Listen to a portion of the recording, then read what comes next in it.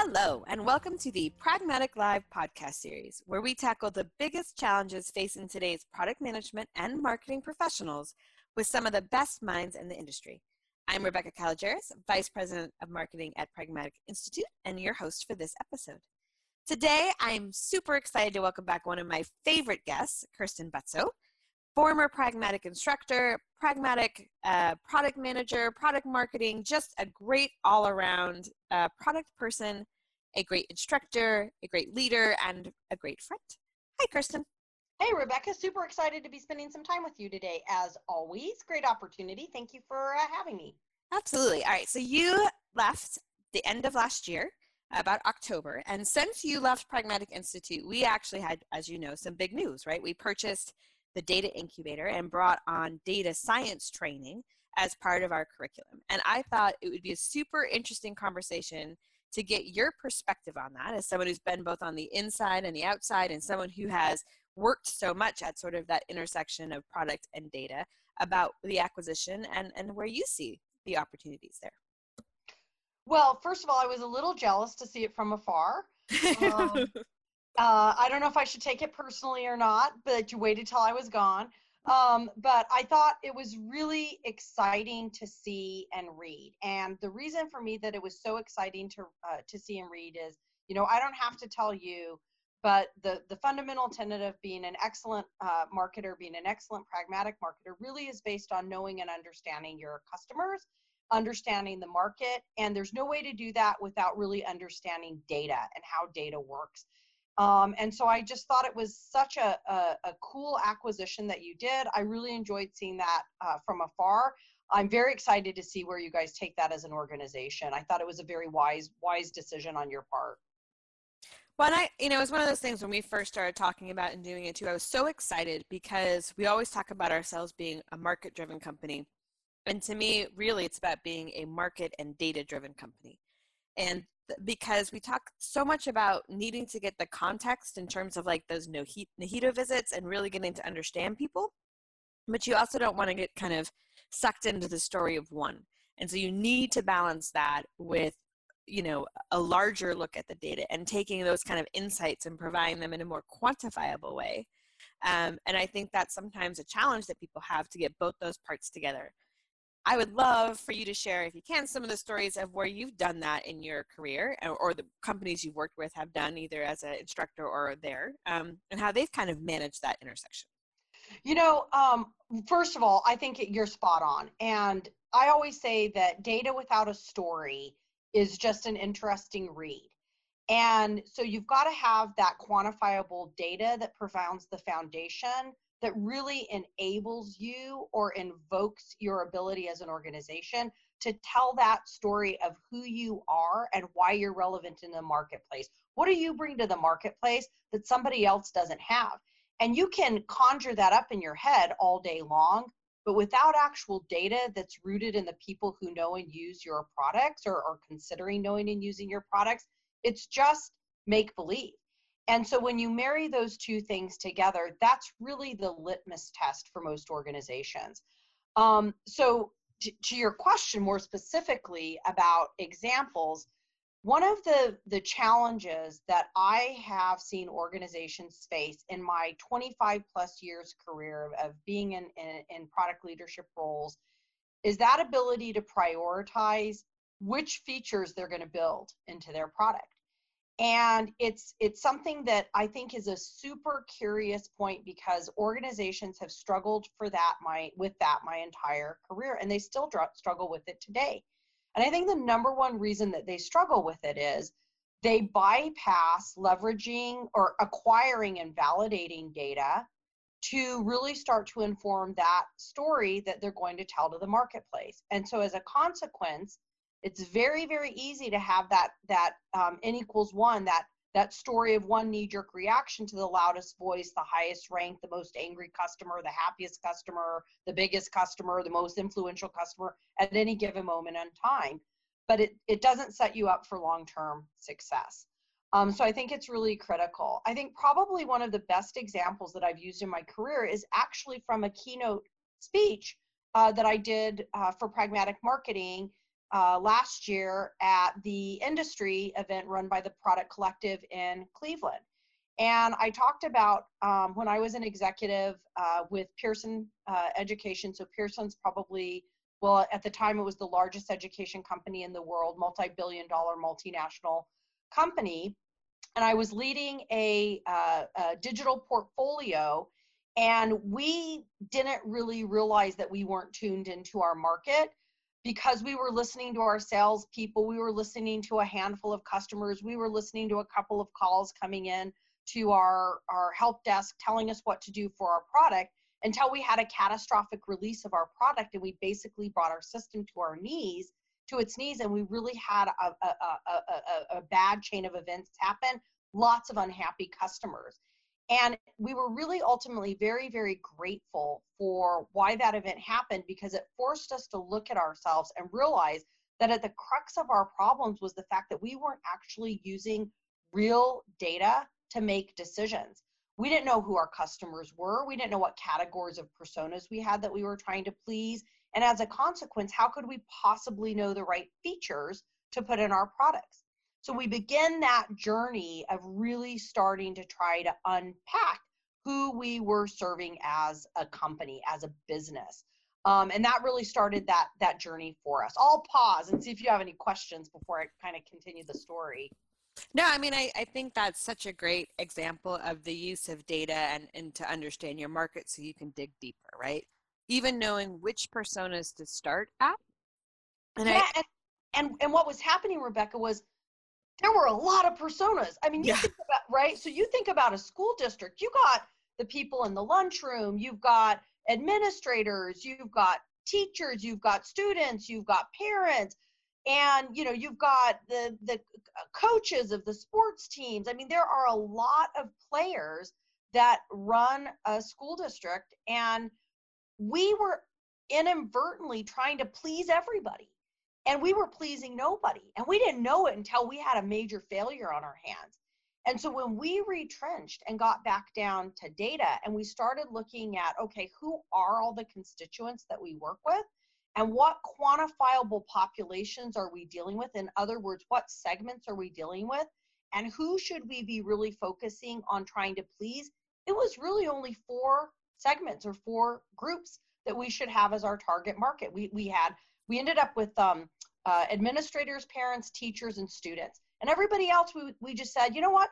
They're going to not fall by the wayside, but they're not really at the crux of the epicenter of why we're doing what we're doing. And so it changed the entire nature of our conversation when we really distilled it down. So your point about personas and understanding who they are and having too many of them, it couldn't have been closer to the truth for what we were experiencing.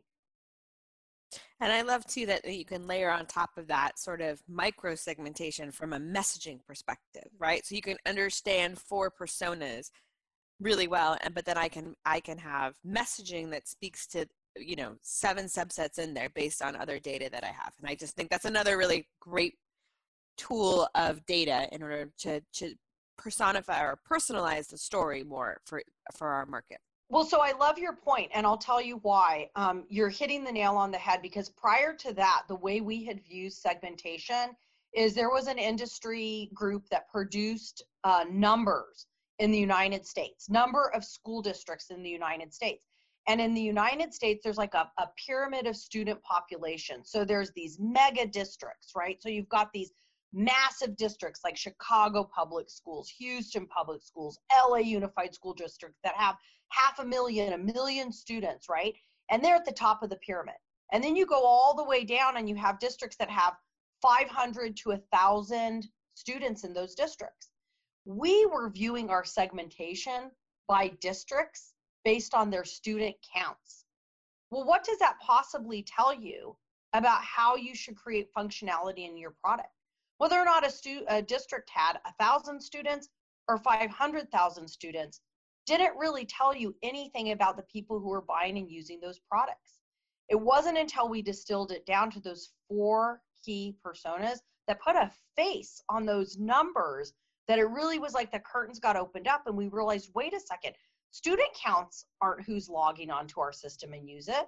It's actually parents, teachers, students, administrators. And when that homepage comes up, it better do something that's going to be worthwhile for them. And we better be able to recognize who they are when they arrive at our landing page, because I don't want to be presenting administrative information to a parent because they don't care and we're going to lose them. And so you just couldn't be more right. It was a really great lesson on how to do everything wrong, have a major failure so you can actually figure out how to start to do everything right. It wasn't fun at the time. I'm not going to lie. But I do think it sounds like to get yourself out of that hole, you really did. It wasn't just data and it wasn't just market evidence. It was that combination of the two that made it so powerful. Absolutely. You've got to have the data to inform the story, and then you have to leverage the story to inform the way you represent yourself to the marketplace. So did the rest of the organization just like, how did you get them on board with what you were finding and showing? Or was it obvious because you had the data? Or was there tricks to how you presented that to bring them along? Well, I think the main trick was that we had this catastrophic situation, and it ended up being a bit of a crisis, all hands on deck. And that made everybody stand up very quickly. And the end result of that ended up being probably one of the proudest moments of my career, because it was unpleasant, but what we really focused on as an executive team at the time was getting down to a systemic understanding of where we went wrong across throughout the organization versus trying to find one place to figure out where things had gone awry. And when we did that and we came together, people got on board very, very quickly. It became very, very obvious what we needed to do. So unfortunately, I didn't have to do a lot of heavy lifting to convince the organization that this was the way we needed to head, and where those failures were, because the failure was so significant, it was so systemic. We knew we had to do something, and we had to do something across the entire organization. So, because I am hesitant to advise people to have a catastrophic event,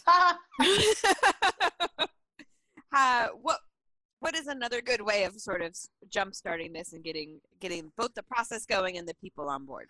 That's a great question too. And yeah, you're right. I probably would advise against catastrophic events as being the catalyst for getting the organization on board if you can avoid it. I think, it's very common, Rebecca, for an organization to, what made them great isn't what keeps them great. So it's very, very common that you will have an organization that creates something that solves a real problem in the marketplace. And as a consequence, success ensues. And very often a startup, for example, doesn't have the luxury of doing a lot of data analysis, hiring big companies to conduct surveys to validate patterns or trends you see in the marketplace.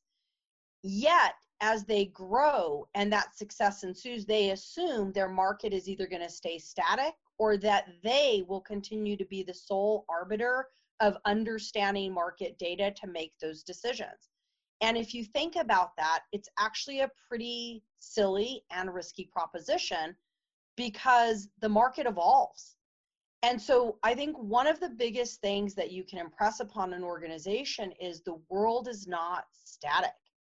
And so if you're going to really be a successful entity that exists in perpetuity, it's incumbent upon you as an organization to constantly have your fingers on the pulse of the market, constantly be doing market sensing activities, constantly be gathering and validating data, because if you don't, one day you're going to wake up and you're going to get bypassed.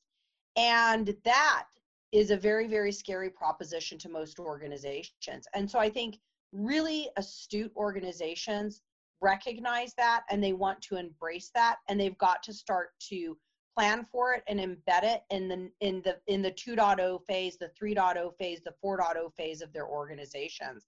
Otherwise, they're going to be those organizations that are really successful at 1.0, but then you see them falter at 2 and 3.0 because they pull back or they stop those market sensing activities that put them in the position to have a really successful product out of the chute in the first place. And so I think if you can paint that picture for an organization, that this is a lifestyle. This is a way of living. This isn't a one and done sort of thing. This is something we have to think about and embed in everything we do. It's easier to get an organization on board to make those changes. So I absolutely love that. What made them great doesn't keep them great. And I wonder when it comes to sort of the intersection of data with good product management and product marketing, if that's also true on the individual level, right? So the companies need to embrace that. But what does a product professional need to embrace in this changing times? Well, the number one reason a product professional wants to embrace it is because it's the only way to create sanity in your role. Because if you don't embrace this behavior, you don't embrace this practice, and you don't help the organization see the merit of this practice, get ready, put on your seatbelt, because every day when you go into work, you are going to be beholden to whatever list of screaming requests are sitting on your desk for the day. And they may or may not be the right things.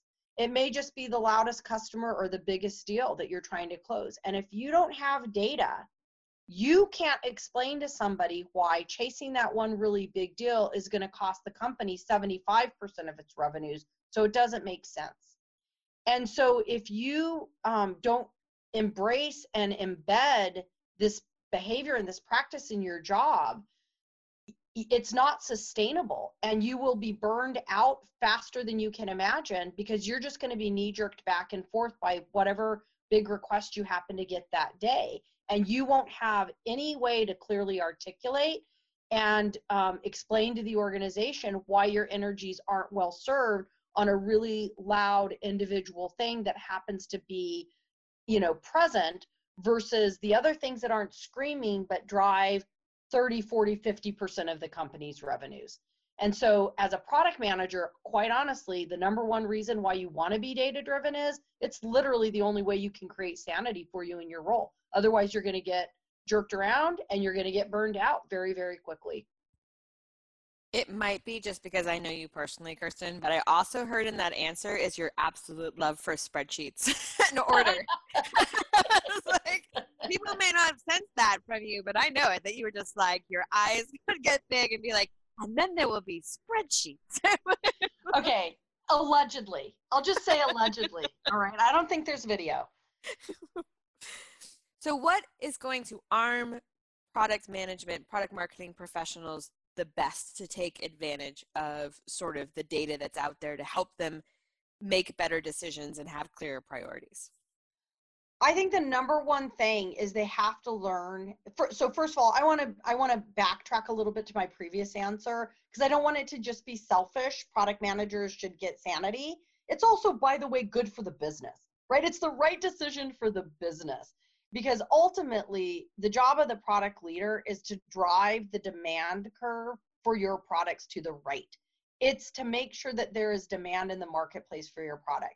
And the only way to really truly have demand for your product in the marketplace is to create product that when people see it, it so obviously meets a need for them that they've got to have it. And so if you're randomly creating stuff without data, the likelihood of that occurrence of events is very, very low. So it's good for self-preservation, but it's also the right decision for the business. And so I think when you think about reaching out across the organization, yes, you want to be tuned in to all the different parts of the business, but you don't want each individual part of the business to be making the decisions for what your customers need and want from you.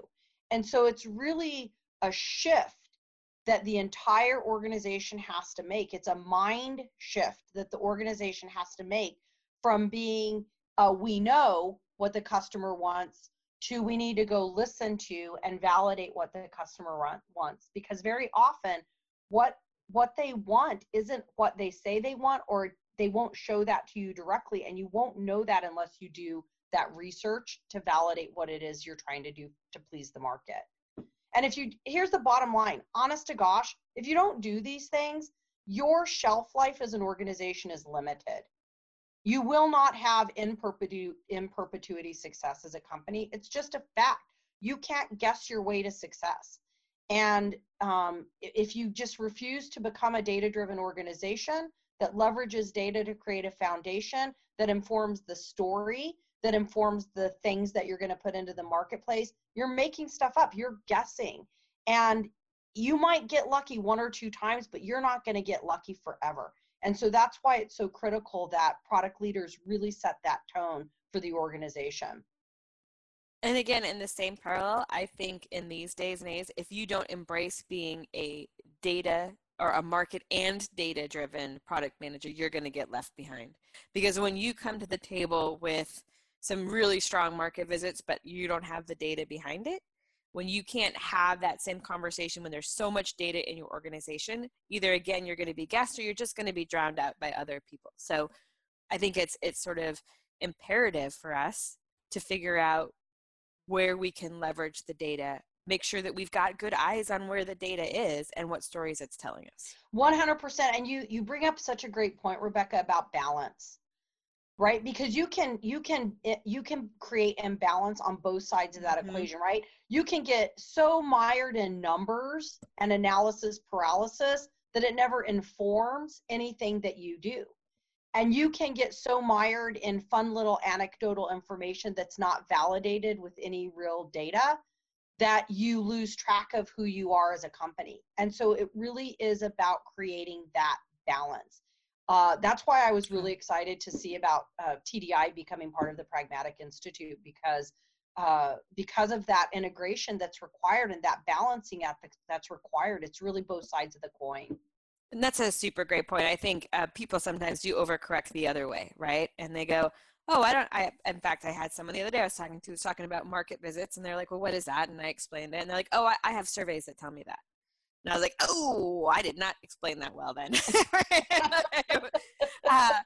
But it really is that balancing act. And I think that would be a great topic maybe for a different podcast someday is how do we keep that balance, and how do we know when we, you could go way too deep on any one of those and also not deep enough on both sides of market and data, and striking that balance and then presenting that story is always a good part too. 100%. I always say the 80-20 rule, right? Try to get 80% of the way there, and then let 20% be, what it's going to be. That sounded a lot like wing it. And again, knowing you, Kirsten. I'm not saying wing it. I'm saying don't delve into analysis paralysis. That makes sense. Right? Yes. Find the good enough curve. Find the good enough curve. And and part of it's because I'm not in accounting and I'm in marketing and product marketing, that's what I'm looking for is trends in data as well, right? So if it's 98% accurate, that's enough. Now again, if you're a doctor, please be more accurate than that. If you're in finance and accounting, I understand that those metrics may not be enough. But for most of us, right, if we've got directional, if we've got a big enough sample size, we're just wasting time and energy trying to get that last 20%, to your point. 100%. All right. Well, okay. So we talked a ton of different things today.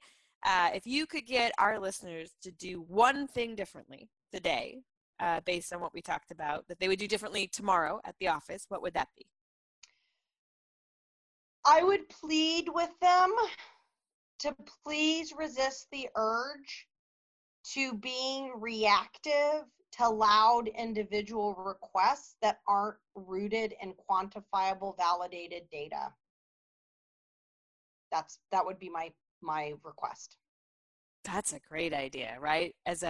We talk about how do you say no without being fired when all these things, and if one of those just always follow-up questions is, that's great, can we take a look at the data, right? It doesn't have to be caustic, like, right, what do you have data to prove that? But great, let's dig into the data and see where it shows that, I think is a great way of getting even those people to start realizing that, like, this is a noisy problem, not a real problem. Right. Or you know what? If it's a noisy problem that is a real problem, I want to know that too, but I don't get to find that out unless I actually do the research. Absolutely. All right, Kirsten, it was awesome to have you back on today. Thank you. Super fun. All right, so that does it for today's episode. Thank you, everyone, for listening. And don't forget to join us next week when we tackle another great topic designed to help you elevate your product, your company, and your career.